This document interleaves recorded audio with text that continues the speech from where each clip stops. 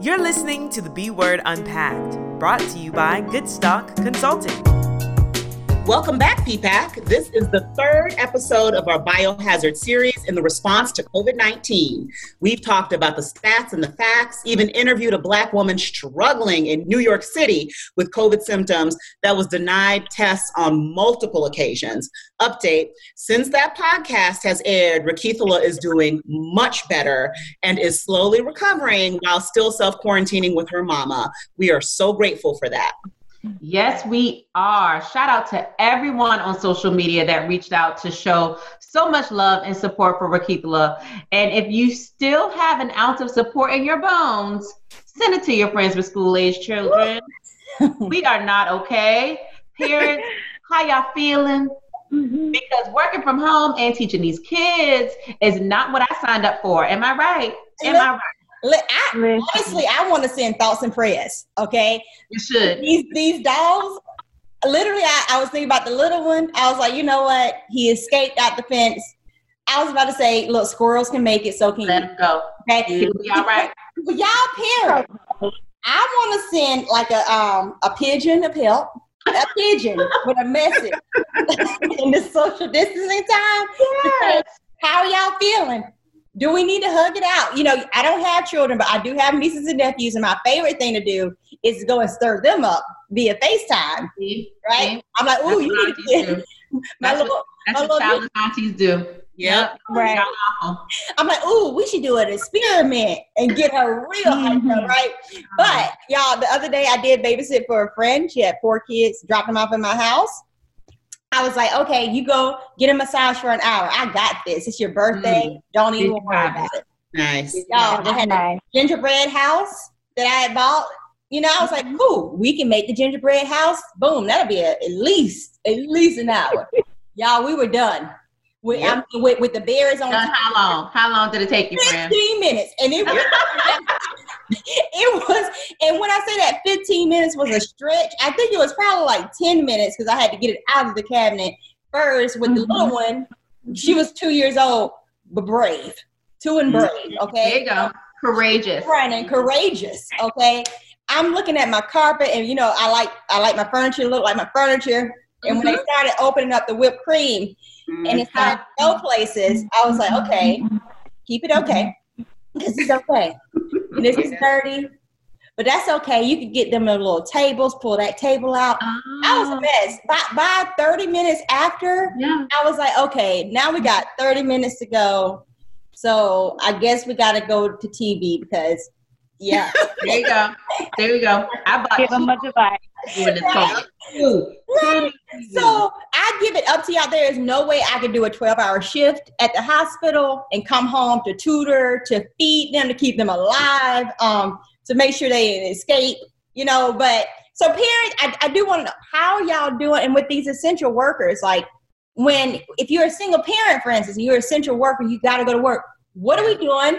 How do we make it work? So Kim and Kelly, like y'all are in the middle of it now. Yeah. What are y'all doing?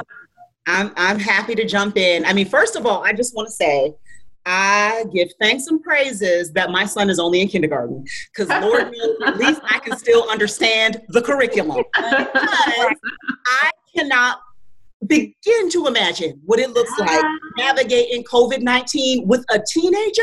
Can you imagine algebra, hormones, attitude? Like, I think I would be Choked out. Oh, I would be donezo. But, you know, I would be done. I mean, our listeners know by now I have a 5-year-old named Max who is full of 5-year-old boy joy and energy. You know, real talk, during the first 2 weeks of this self-quarantine situation, me and my husband were hella stressed out. I mean, from day one, when we knew we had to stay at home, we were like, okay, we need a routine. So it was wake up, get dressed, make the bed. Then me and Max tend to go outside and get a little bit of exercise in, and then we come back and we can start the day. So at least we had the routine in place. But what we failed to put in place was figuring out who is actually going to divide and conquer the work that he has to do. it like the work.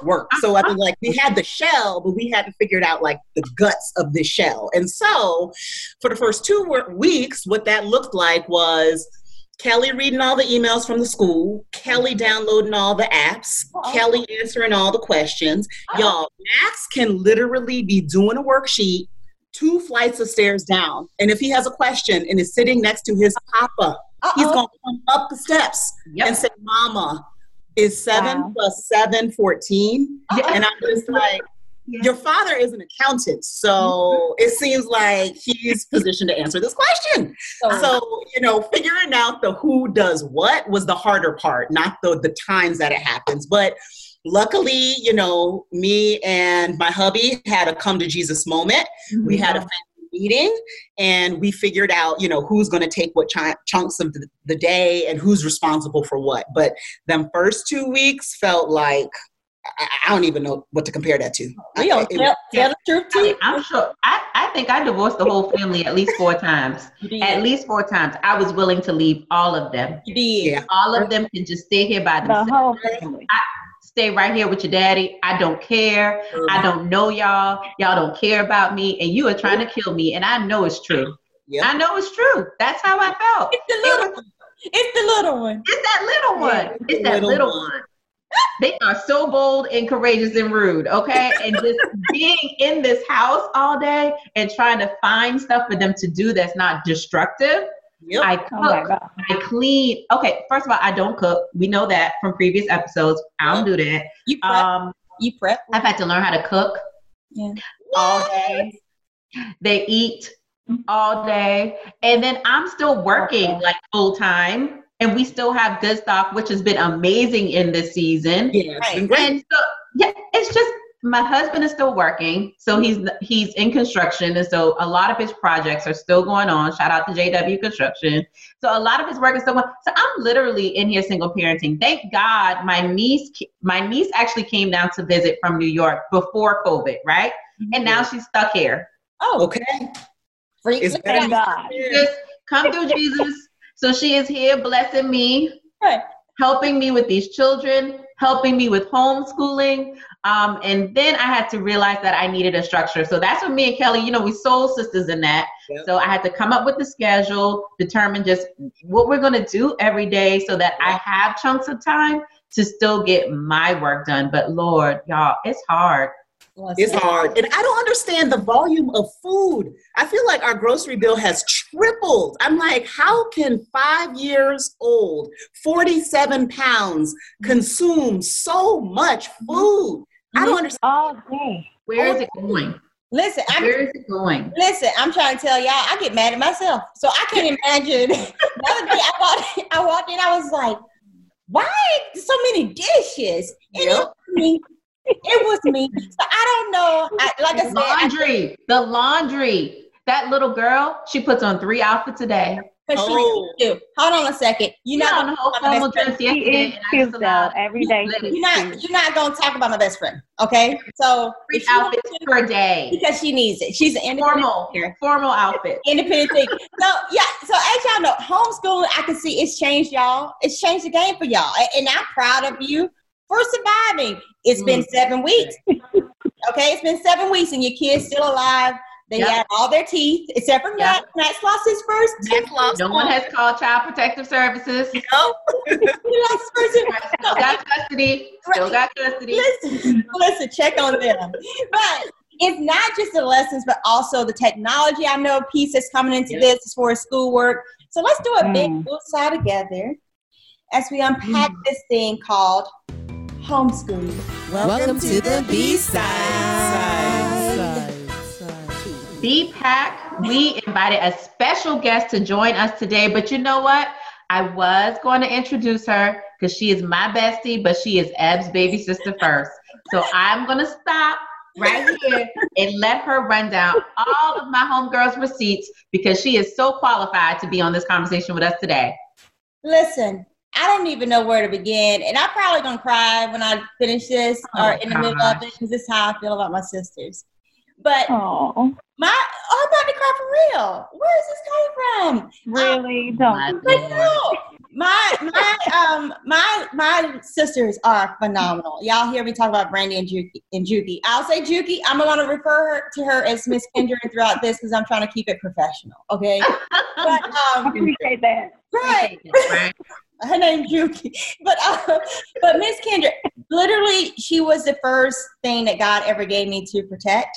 And if you knew how much of a blessing she's been in my life, she's the biggest cheerleader that you ever meet. She's one of these people that when she walks into a room, the eyes turn to her because she has that energy that says that I am good and I mean good and I bring goodness to everything that I touch.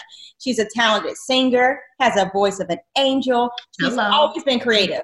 Always. When she was like 3 or 4 years old, y'all, seriously, we had an old rickety piano. As we know, Juki taught herself how to play. I mean, she got long fingers, but I was like, what is going on? But she is just talented in every way. And the way when you go into her classroom, she's a teacher and actually is now going to be the youngest principal of Meeting Street Academy in Spartanburg. Look her up, okay? The principal. And the reason why she is going to be the principal, y'all, I promise you, the way she can touch each kid and make them feel like they are the most important person in the room. You never hear her say a ill word towards a child. It is always being speaking life into them. And that's the type, when I think about what I want to be for my future children and how I appreciate what she does for my nieces and my nephew too. But the way that she speaks life into them and the role model that she is for our family, now she's going to be for a whole blanket of children in Spartanburg County. And I honestly, I can't thank you enough, Juki, for... Aww. But I can't thank you enough for just who you are. But I'm going to stop because I'm about to get emotional, but I'm just so proud of you and everything. Well, listen, before she jumps in, let me tell you a little bit about Meeting Street Academy. So Kendra Hilton, our Juki, she's the Dean of Curriculum and Instruction over there at Meeting Street Academy. And this school is one of the first independent schools. It opened in 2008 and then launched 2 additional sites here in South Carolina in 2012 and 2014. And now the Academy is partnering with policymakers, education advocates, investors, and other local communities to apply this model of education and character development, which is so phenomenal when you see it in action, so that they can apply the same practice to new ventures and new independent schools and charter schools, as well as reform public schools. So it's really exciting that our friend, our confidant, our number one girl will be at the helm making all of this happen. Finally. So if you can't tell, the kind of person she is and how much we love her by all of that, I'm going to shut up and let Juki tell us a little bit about her. Her name is Kendra. Yes, Kendra. About yourself. Why did you become an educator, and how you think those thoughts and beliefs have changed over time? Thank you both. And you are my everything as well. Kim has been my bestie for a long time, and I feel like, Kelly, you are a sister from another mother. So I am so excited to be here with y'all. Education, really, to be honest, I fought it. When I first was in middle school, I started tutoring my friends, and they were like, you need to be a teacher. I'm like, nope, not going to do it. They don't make enough money. All them kids, I can't handle it. But I've always absolutely loved helping people learn. I adore children more than anything. And I actually, when I went to USC, I was a student that needed it a little bit more structure, with like getting all my work done. So we had an optional tutoring service at the University of South Carolina with the Opportunity Scholars Program. And I opted in so that I knew I would turn in my work, because some of us need a little bit of help with that. And that's actually where I met Kimberly, and she became my absolute bestie. She was my tutor, which is so ironic. She was my tutor then, and after that, I started tutoring for the program, got really excited about it. After graduation, I was like, I really want to work in schools. I moved back home, worked at an alternative school here in Spartanburg, and it just broke my heart to see all of these brilliant minds and hearts in a trailer in the back of an old school who were kicked out of school because, you know, they didn't have someone like we had our mom, or they didn't have the teacher that every student deserves. So I worked there for a while. Then I moved back to Columbia, started working for Educational Talent Search. And sadly, it was the same story all over again. I would go into multiple middle and high schools and to help students to prepare for college. So we would do financial aid, filling out their FAFSA, talking about selecting courses for college, and the disparities were just glaring. I would go to a predominantly Black school and I would have students running up to me saying, can I come to the session? And I'm like, no, you're in English right now. You need to go to class. And they would literally tell me, but I learn more from you than I do my teachers, because they don't teach us. They just sit on their phones, on their computers the entire time. They give us the work and then they leave. But I was going right down the street to the predominantly white school, and these kids were graduating with college credit, certificates, I mean, ready to go out and take on the world. And I finally said, that's it. I can't continue to work through the schools. I need to be in the schools. And so I became a teacher with Teach for America. I taught in Atlanta for 2 years. That was phenomenal. And then my mom, Nana, she called me and she was like, you got to come check out this school in Spartanburg. It is phenomenal. And I said, absolutely no way. I'm moving back home from Atlanta. You must be crazy. I don't care what this school is. Not going to do it. Right. But I came and I remember sitting in, at the time, the school was very small, only 2 classes, a 3K and a 4K class. And I remember sitting down in the floor. It was a classroom full of Black and brown students, 4 years old. And there was a student reading a book about American symbols. And I could not believe that something like this existed in my hometown, that it was a very small school, very new, but I just knew I had to be a part of it. And it's been a wrap ever since. I started at Meeting Street, started teaching those very kids the next year in kindergarten, looped with them the 1st grade. I came out of the classroom my 3rd year, started coaching teachers, helping them to interpret data, best practices for instruction, and then became the Dean of Curriculum and Instruction. And as you all said, I'll be the principal next year. Yes. So super excited. Yes. So that's pretty much my journey. So proud of you right now. Dr. Strickland was our English professor at USC, and she was like the meanest white lady we'd ever met, but she loved us so much. I can still, she would rip up our English papers, y'all, in front of the entire class. Like, this is trash. Start all over. This is trash. This is trash. And you're gonna start over. And you're dumb. Start over. Now, is it because she saw potential in you? Yeah, well, we didn't know that at that point. Okay. We didn't feel it. We didn't know that. And then when I started tutoring for her, I thought, oh, she does have a heart. This is she does have a heart. She does like people. Yes, when Kendra came to Writing Studio, we just started this thing up, this group, and she came and I thought, why is this girl here? And I went back to Dr. Strickland. I was like, this girl does not need to be in tutoring. Like, what is her deal? She was like, because she just wants to be lazy. Like, that is not true. And next year, Yuki became a tutor. And it was just amazing. That's so funny. It has been awesome. Dr. Strickland would be so proud. So proud. Yeah, yes. We are so proud of you. We are proud of you, Principal Kendra. And I have to say, I feel like I kind of know you too. I mean, over the past 2 years since working with Kim and Eb, I have heard nonstop stories about you, and that piece that Ebony shared at the beginning of her intro about how you light up a room. She says that every single time. So I know that she feels that in her soul. So seriously though, big ups to you. Congrats. That's Thank you. A huge accomplishment. As I shared before we hit record, I feel like you're the most baby-faced principal I ever done seen, and that's work to your advantage because the kids will see themselves in you. Exactly. So I got a few questions for you. Where were you when you heard that the governor was going to be closing the schools? You know, how much time did you and your fellow administrators, did your teachers have to prepare? And from your perspective, well, actually, this is a 2-part question. What were the priorities of the school?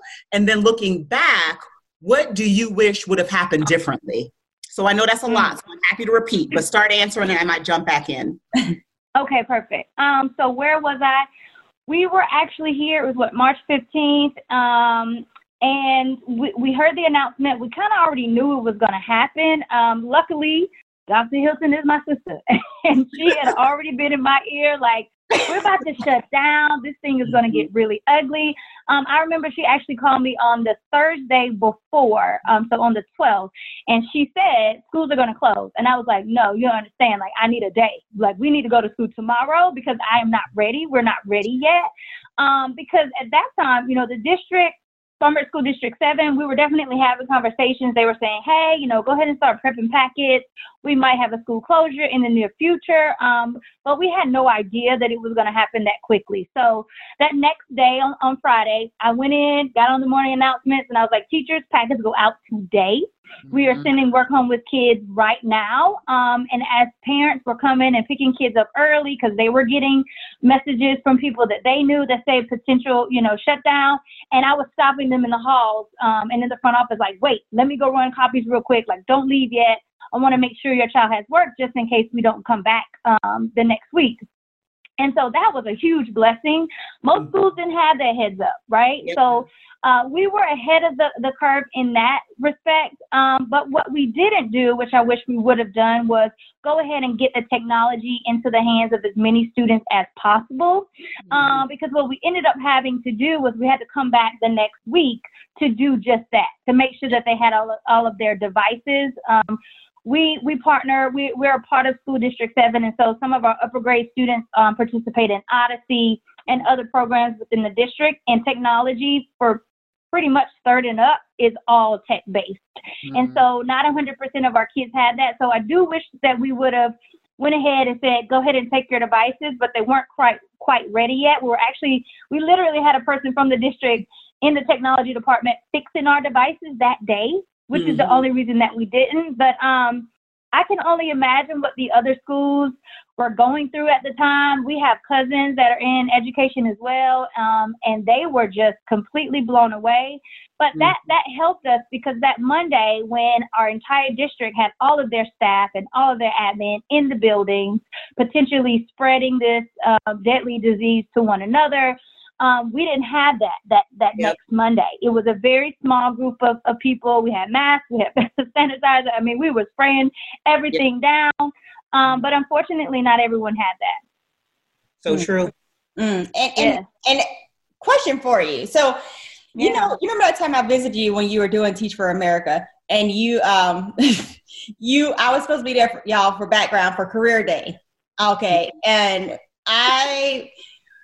by I think an hour and a half into it, I was like, I'm tired. These little kids, she asked me to sit down with one little kid who had English for a second language and let him read me a book. And she looked over at me at one point and was like, stop telling him the words. I was like, school. Like, how are you supposed to teach somebody? So this is my question. As far as that goes, how do you, with the parents, how much do we expect these students to really retain from what their parents are teaching them? Because I'm assuming we try to give our best, but my best ain't good enough to teach a kid. I'm just saying. And then when it comes down to the technology piece, right? Like, is every home, is every parent equipped to be able to handle these additional resources? Because, according to the Pew Research Center, between 4.5 and 7.5 million households do not have high-speed internet providers, right? So is there even enough internet power to give these kids what they need to learn to go from not knowing your alphabet to reading Shakespeare, right? And in these, especially in these large cities, right? But we know that's a problem. But when we go to little Africa, where we're from, like, what does that mean down to from these big cities to the small towns? What does it mean, and what do you think? Explanatory comma. Little Africa is a real place in Spartanburg County. Okay. LA. Okay. LA, baby. LA. We have a stop sign.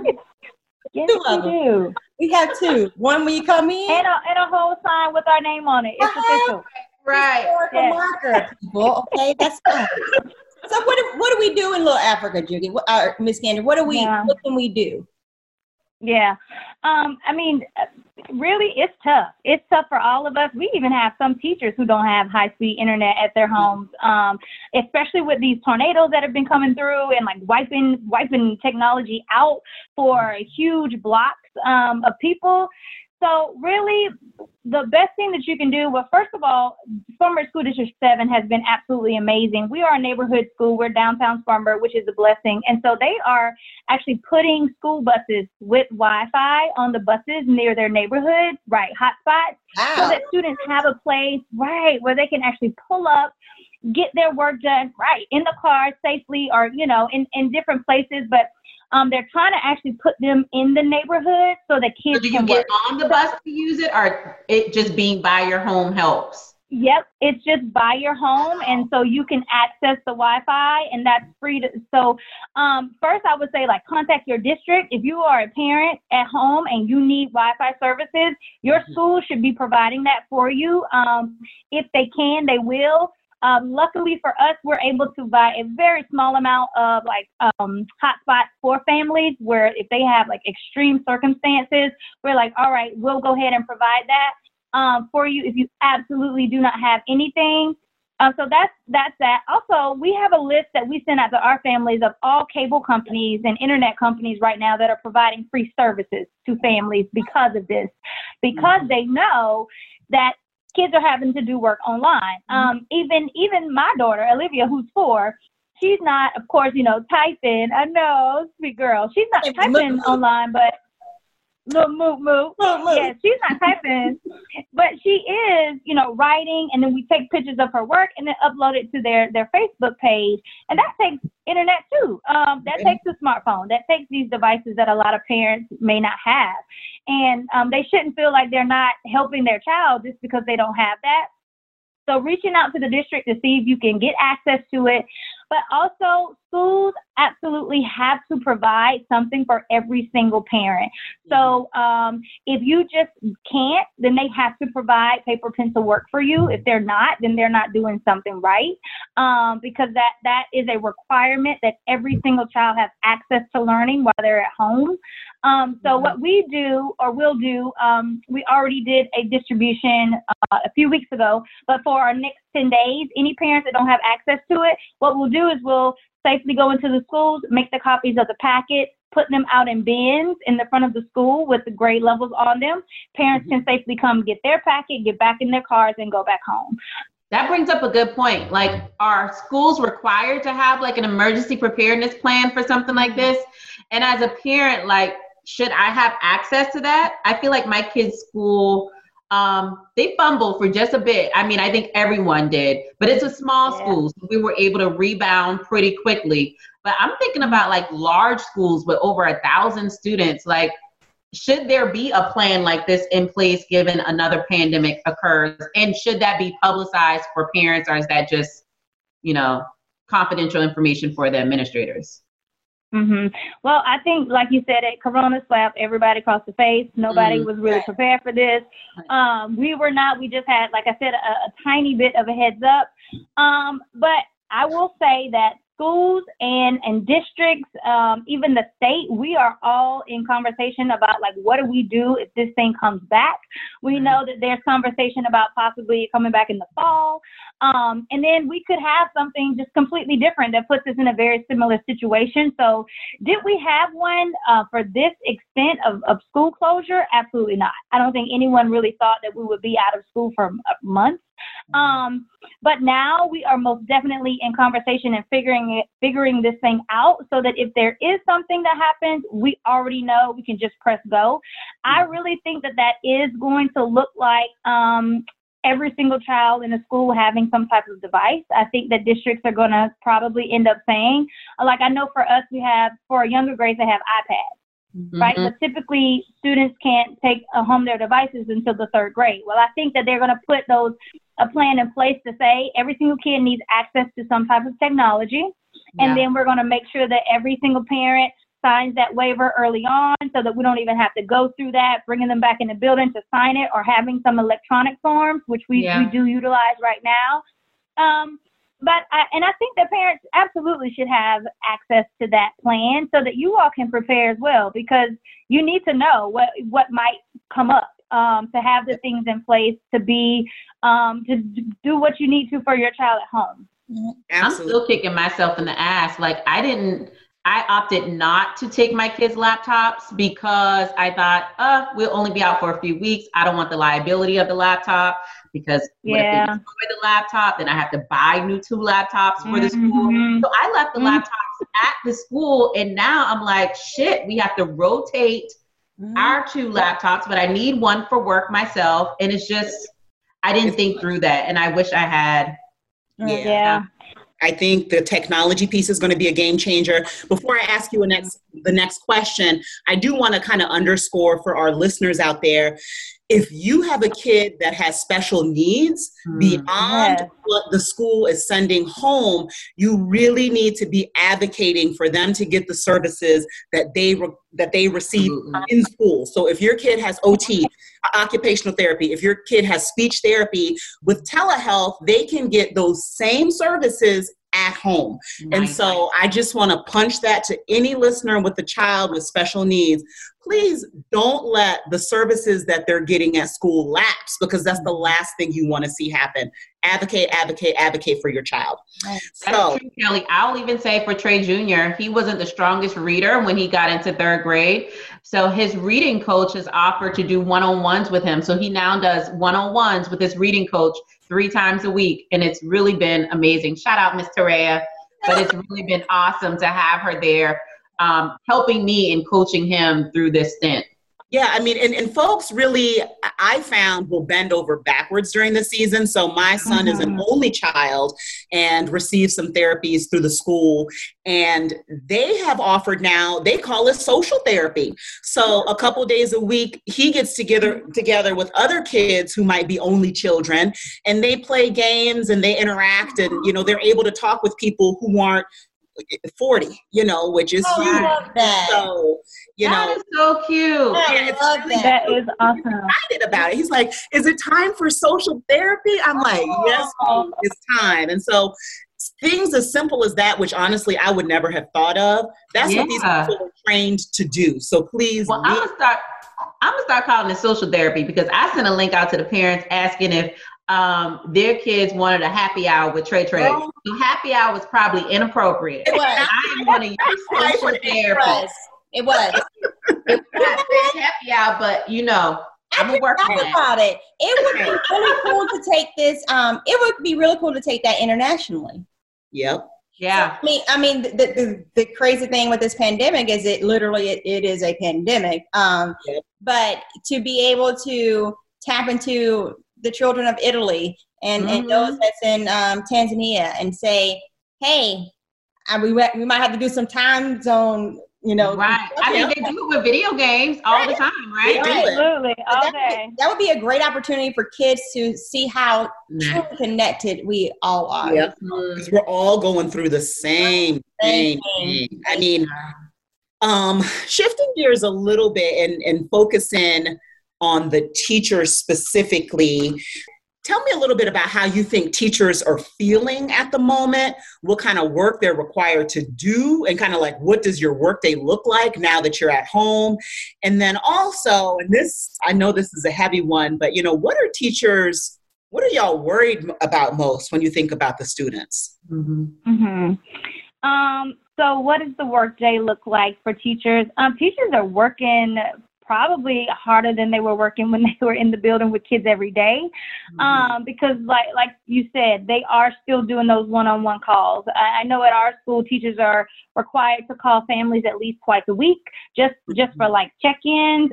They're also doing those one-on-one sessions. I kind of feel like if a child got differentiation in class, when they were in the building, they need to still have that same support at home. And so if you were pulling them for small groups, while you were there with them in school, make sure you're still checking in and doing those same lessons. But there's a huge learning curve as well. Like y'all said, everything is going tech-based. So we have some older teachers who are like, I'm not even on Facebook. I don't know anything about technology. And now everything is done online. Yeah. So that requires for us, like, all right, so now we need to think about teacher training. Like, we need some videos on how to set up, whatever it might be. There's all these wonderful platforms that are out there for us to use. And luckily, a lot of them are free right now, which is so gracious. But at the same time, our teachers don't know how to do them. So we have things like Screen-O-Matic, which is a wonderful way for them to share their screens with their kids and like record what they're saying at the same time. But if you don't know how to use that, then it's kind of a useless tool, right? So teachers are learning. They're figuring out like, so I have to get the work to the kids online. I got to get the work back. I got to review the work. And then I got to figure out, like, from that, who do I need to see individually, small groups. So it's a lot. They're doing a tremendous amount of work, really doing a phenomenal job from what I hear and see, talking to friends and family. I know at our school, they're working tremendously, but it's a lot. And I think the biggest things that we are concerned about, so we are really concerned about the social aspect of our students right now.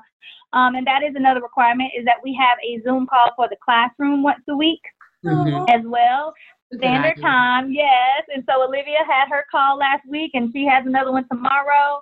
And it's just, like you said, they just light up just to see each other. Up. Yeah. Right. Yes. And seeing them on TV. Yeah. Yeah. Exactly. And it's nothing academic during that call. It's just teachers do different activities. They might do like a scavenger hunt. Hey, Lindsay. They might do a scavenger hunt and, have to bring certain things to the call to share or what have you. And so it's just a way for them to bond. So we're really concerned about that, offering a lot of counseling as well. All of those special services that students need, really making sure that they get everything that they need. And then we're also already in conversation about what do we do when we get back, because there are going to be significant holes, even more so than we're used to. And so we are already revamping our scope and sequence for next school year. Looking at like switching up our professional development for teachers to help them to understand, like, how do you teach kids below grade level, right? Because we already know that we're going to have a wide span, but now that's going to be even wider. Because kids are getting different things at home. We know we can't guarantee that like every single parent is going to have to. Listen, I am almost the principal of my school, and I got a text like, hey, Olivia did not submit her work yesterday. And I'm like, we did it. We just didn't turn it in, but I'm going to do it today. Right. And so, like, you got to be flexible, but we're trying. We are really trying to figure out, like, how do we best meet the needs of all parents right now. But of course, keeping kids at the forefront of everything that we do. But it's going to change the game for every school, where we're not going to be able to hit the ground and say, like, this is our day one normal. It's going to have to go back, and we're going to have to pick up some pieces from this year and bring it into next year. So it's going to be a challenge, that's for sure. I need y'all to pick up all my pieces. Listen. All my pieces. Now y'all see why I clap for my sister. I stand in awe of her, like the way it just flows out. But I think this, for one, we know that, and I say this over and over again, this pandemic has truly uncovered who are the essential workers of our society. And they're the people that are usually underappreciated and definitely underpaid. Like my sister said, she didn't want to go into as phenomenal of an educator as she is. She was hesitant to go into it because they don't get paid what they are rightfully due. Yep. And so I think every parent that has now seen what it's like to take care of your brilliant children, for all those out there, friend. Listen, we need to be marching a whole nother level. We need to be marching in the street alongside our teachers and say to all these, to the policymakers, you can no longer not give them their due reward. They are literally preparing our nation for the future. And none of us would be where we were without our teacher. Shout out to Ms. Homeschooling, who was like my everything. Like none of us will be able to be a doctor, a lawyer, a health strategist. There will be no good stock consulting if it weren't for the teachers that taught us how to read and write. So I say kudos to every teacher. Know that we appreciate you. We see you. We will be very vocal in saying that, like I said, give you what you deserve. And we miss you. We miss you. I don't even know you in that level yet, but I miss you too. But it is one of those things too, Kendra, that I think giving your school and the way that you're interacting with your students and you're thinking about stuff is because of your history and what we lived through as kids. And so you're anticipating things in a way, and I think your school will likely be able to rebound faster because you know what it's like. You know what it's like to come from the have-nots side of things. And so you can anticipate what struggles then will my kids face, what struggles will their parents face in trying to do the best that they can do with what they got. Because we know that it's not equal across the board. So what are some practical tips that you can give to parents and to help other teachers, your teachers coach, right? What tips will you give to those teachers who may not have been in a situation where they never had internet, right? They may not have been in a situation where they came from a single parent home, and now my mom is an essential worker and I'm being left by myself and y'all telling me to do my homework. My mom is the grocery store worker that's trying to keep this nation afloat, and I'm only in the second grade. What are some practical tips that you can use or give us now to feed into their lives? For teachers, the thing that I've been preaching all the last 2 weeks especially is like flexibility. Like please be flexible. Like give parents some flexibility. Know that they're not trained teachers. You cannot expect for them to teach them, rocket science at home, and they don't have the same background that we do. They're not supposed to be teachers.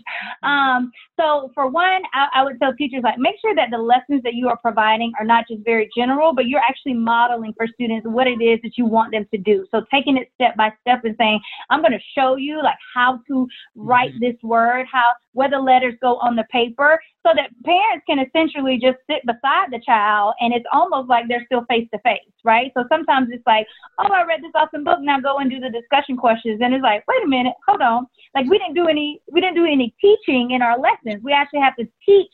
Now, how do I think about that? What am I doing in my mind that's going to help me to get to this inference about how the character feels, right? So making sure that the lessons are actually lessons and we're teaching strategies has been a really big piece. And then again, like that flexibility with parents. I actually told my staff, and look, I hope everybody out there in the educational world is not like, oh my God, I know you didn't say that. But I'm like, look, y'all, these are real people. They have real responsibilities at home. Safety is top priority. Like education, of course, is up there as well, but life happens. So having 5 assignments for 5 subjects for the week is too much. It's just too much. And so we've moved to basically almost like a 4-day week for students where you have a catch-up day, right? And on that day is a day for us to really look forward and say, now we're going to start looking at professional development for teachers on that 5th day. And if we don't do professional development on that day, then that's a day where teachers are calling students and having those one-on-one sessions, pulling kids for small groups to reteach. But I think that you have to like really understand, like, no, every single parent loves their child. Right. Every single parent wants the best for their child. They want them to learn everything that they can. So if something is not being done, like figure out what it is. Maybe it's technology. Maybe they're stressed out. Maybe they have someone that has this horrible disease in their family and they don't know what to do right now. Right. So you got to have that empathy and like dig deeper, but then also like being really flexible and saying like, it's okay, just turn it in by the end of the week. I know life happens. And we've gotten really great parental feedback where parents are saying thank you because that was a lot. I have so many cousins that go to my school. It's kind of crazy. It's like a family school. Right. But that's what I'm hearing is like, wow, the 5th graders are really overwhelmed. And so teachers are shifting and saying like, okay, we got to be flexible. We tried that. We did put a lot of work into it, but it's overwhelming for families. And we would rather have kids doing, less work than no work because they're just like, forget it. I'm not going to do it at all.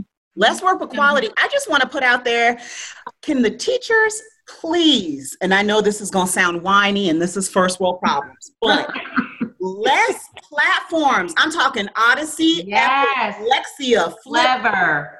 I mean, it's just like, Why so many different platforms? Like, and I understand, and again, this sounds real first world, but I have too many resources. I have too many platforms. And then I do get overwhelmed and I'm like, oh Lord, that was supposed to be on Flipgrid, but it's Odyssey. No. It's like, can we just do like 1 or 2? And if you upload it in one way, like I have a kindergartner and a 3rd grader, can it just be the same way for each student? Like I have to say, okay, well, Trey Jr., we upload it here, but for Lindsay, we upload it there. And then they have separate times for the separate Zooms. And then this teacher likes, you got to have the handouts. This teacher's like, screw the handouts. Listen, thoughts and prayers. Child. I mean, can you not hear Lindsay in the background? I've been trying to mute, to quiet her. You're doing a good job. You are doing a great job. She is independent. She has a lot to think about and say. Yes, she does. Yes, she does. Thoughts and prayers. But I will say, like, communicate that with your teachers. I feel like, you know, parents don't want to seem ungrateful. And so they don't want to say, like, thank you, but no thank you. Like, that's too much. Yeah. But we have a really great rapport with our parents, and they are very vocal. And they let us. And they let us know how they feel. And they have said, like, this is a lot. Can we streamline this? And so what we've done is, like, for the upper grades, it's one platform. We use Google Classroom. So second and up, everybody's on Google Classroom. I even said, like, we need to send out something that's weekly, a weekly snapshot.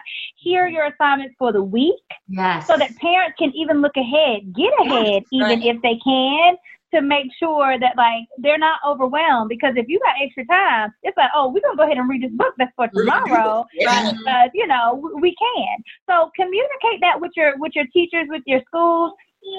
Oh, yes. Oh, it's in my mook. This is homeschooling. Listen. At its finest. Come around, mook. This is my kids too, they do a really good job of that, sending the weekly assignments. And so that does help us manage our time as a family, because then I know what to do. I know what I need. Hey, Libby Pooh. Hi, you know, I know what I need help with, and I know what they're going to need help with, and then I can kind of schedule work in between. Another great thing that I learned about, guys, right before our call, I was talking to my cousin.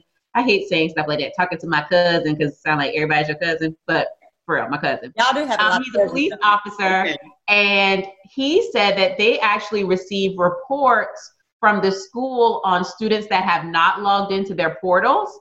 And so he's a community-based police officer. And so what he wants to do is then take those reports and go to the homes and say, hey, just checking in, seeing what you guys need. Is it a laptop? You know, your child needs to sign into the portal from 10 to 11 every day. Is there anything I can do to help you guys? He was like, we knock on their doors for everything else. We knock on their doors when things aren't good. So why can't we be there to support, given people are really in their homes, crime is low, we have time. And I thought, what a great idea, especially for police to really become a part of the community. Right. I think it's a great idea, considering the fact that child abuse reports have also dropped.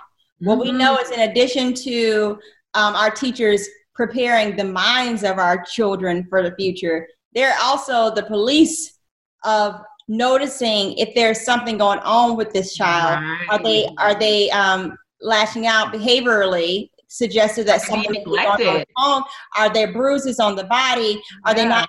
Do they look hungry today? Should we pack a bag and send this home with them? And so our teachers, like I said, we do not appreciate them enough.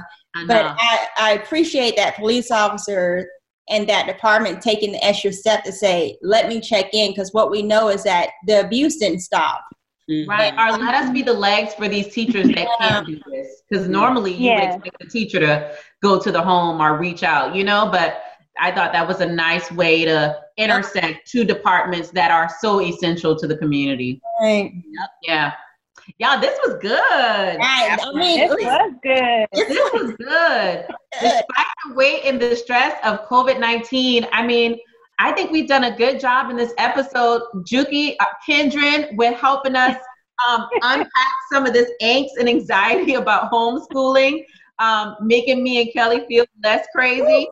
Kelly, I did.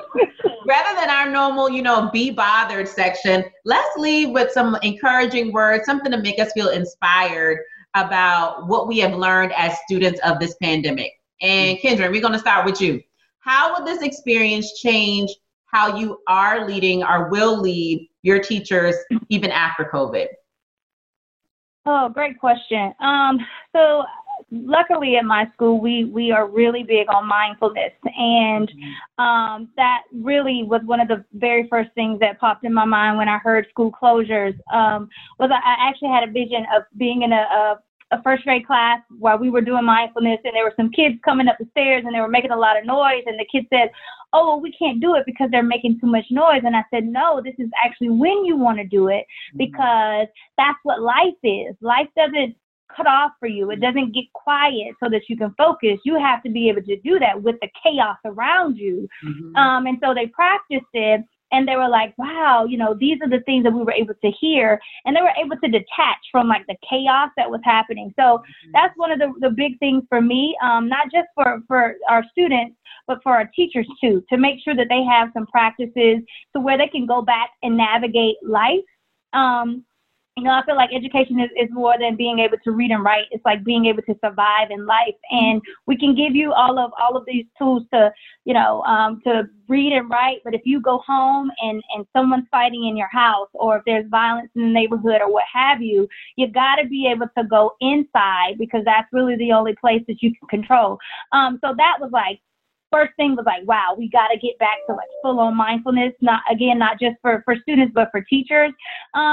And then really the other thing that has really shifted is like, we got to make sure learning is really fun and engaging and like meaningful, because a lot of this work that we're doing at home, we have great opportunities to make it really fun, to do things like, instead of, learning about measurement, do a recipe, right? And get your child involved in the cooking when it comes to conversions. Skip counting by whatever, when you're counting bags of whatever that you're putting up, and there's 10, now it's 20, now it's 30, right? To find really creative ways to learn, but to make it about real life. Like teaching kids how to budget a checkbook when we're doing decimals. Like, teach them how to do the laundry. And fold it. Thank you. And fold it up. Put it up. Put it up. Yes. That's sorting. Okay, that's math. That's important. Okay. Colors. Those socks, right? but yeah, those really are the two big pieces for me. Like making sure that people are okay and can navigate the hardships of life, and then making sure that learning is not just something to do, but that it means something to every person, and that it's going to change the way they navigate life. That was phenomenal. And we do a lot of meditation in our family. Trust and believe. We get quiet and alone. So what about you, Kelly? What have you learned with Max? And again, Max lost his first tooth this week. So Kelly's baby is growing up. But what have you learned about being his teacher now, in all sense of the word? Sure. I think this season has really taught me two things. One is just the power of simplicity, and the other is around the power of presence. So in terms of simplicity, it's basic. So if I'm like, Maxie boy, do you want to go read a book? He might say yeah, or he might say no. But if I say, Maxie boy, do you want to take your beach chair outside and read a book? It's like we've gone on a whole journey. And that's just unfolding a beach chair. And that is so simple, and that it costs nothing, but it has made the reading of a book an experience for him. And so just simple things like that I've been trying to do, because truly he appreciates that so much more than any big gesture or big gift. Like the little things really do matter. And then, also just being present. And so when I'm present with him, when I'm engaging with him, I am fully present. I put the phone away. If we're playing doctor, Ebony, he's coming for you. He's so on the path. He's on the path. If we're playing doctor, if we're playing dinosaur, like I am all in. I'm going to be that T-Rex. He's going to be that Ankylosaurus. We are in that world. Okay. So we are fully present in the activities that we're doing. And that, despite the fact, don't get me wrong, this season has been stressful, it's also made it really beautiful. I've connected with him in ways that I never have before. We've gotten to know each other in ways that we just frankly didn't, because we are up in each other's face all the time. But it is it's just such a sweet time and a special time because, again, when I'm with him, I'm with him. And when I have to step away and I'm like, okay, bud, I have to go work, he gets it. And he's like, can I have iPad? And y'all, I say with joy, yes, take the iPad.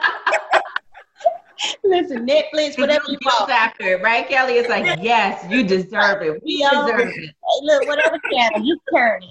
I think, Kelly, mine is a lot like yours. So, as always, we're pretty routine. We like the structure and the schedule, and we're workaholics, right?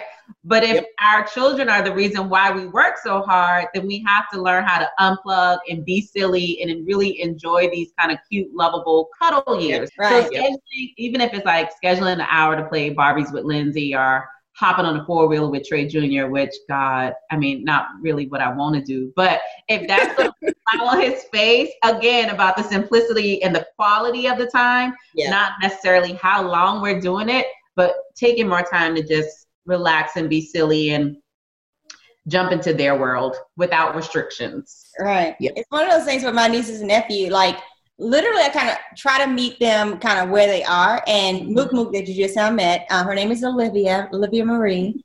But sending her, Amazon still works. Amazon is my best friend. Okay. Yep. So I've been sending her just experiments, and I think she got a fossil, what do you call it? Excavation kit. She has her little lab coat with her little beakers, and changing the way they learn. She does this little experiment, like y'all saw with Blue Ivy, doing the pepper in the water and watching how the virus goes away. Like, kind of stimulating her mind. It to me is it's my break of the day. It's like she's just so fun and like I said, meeting them where they are. So I thank y'all for sharing y'all's story. Because in the future, when I have my children, I need y'all to pray for me. So I want y'all to remember. I'm going to be worn out. I want y'all to remember that when y'all were telling all these stories, that I was a listening ear. You're right. Don't get tired with me. On my back porch, sipping a cocktail, like, look at Em. She's so cute with the little baby. Why she wait so long with them kids? She do better. And I did. That's why I'm going to have a what? NANNY. We're going to be on quarantine together. Okay? Me and Nanny. Somebody said, no, you can't leave. Okay, look. What have I got to say? Again, to my sister friend, my best girl in the world, Kendra Hilton, for being our special guest and for giving us parents just a little light at the end of the tunnel. I mean, this is a huge learning curve for all of us, parents, teachers, and administrators. So be easy on yourself, okay? You'll always be smarter than your children, regardless of what they say. And why? Because I said so. That's my line, by the way. That's what I say all day. Because I said so. Okay? Parents, we got this. So stay encouraged. Listen, if you want to learn more about who we are, check us out on Facebook, Twitter, and LinkedIn at Good Stock Consulting, and on Instagram at The B Word Unpacked. Also, let us know if there's a B word that you would like for us to unpack in future episodes. Until the next time, stay positive because I said so, and let's keep unpacking. Learn more about Good Stock Consulting at www.goodstockconsulting.com. Be sure to follow on Facebook, Twitter, and LinkedIn.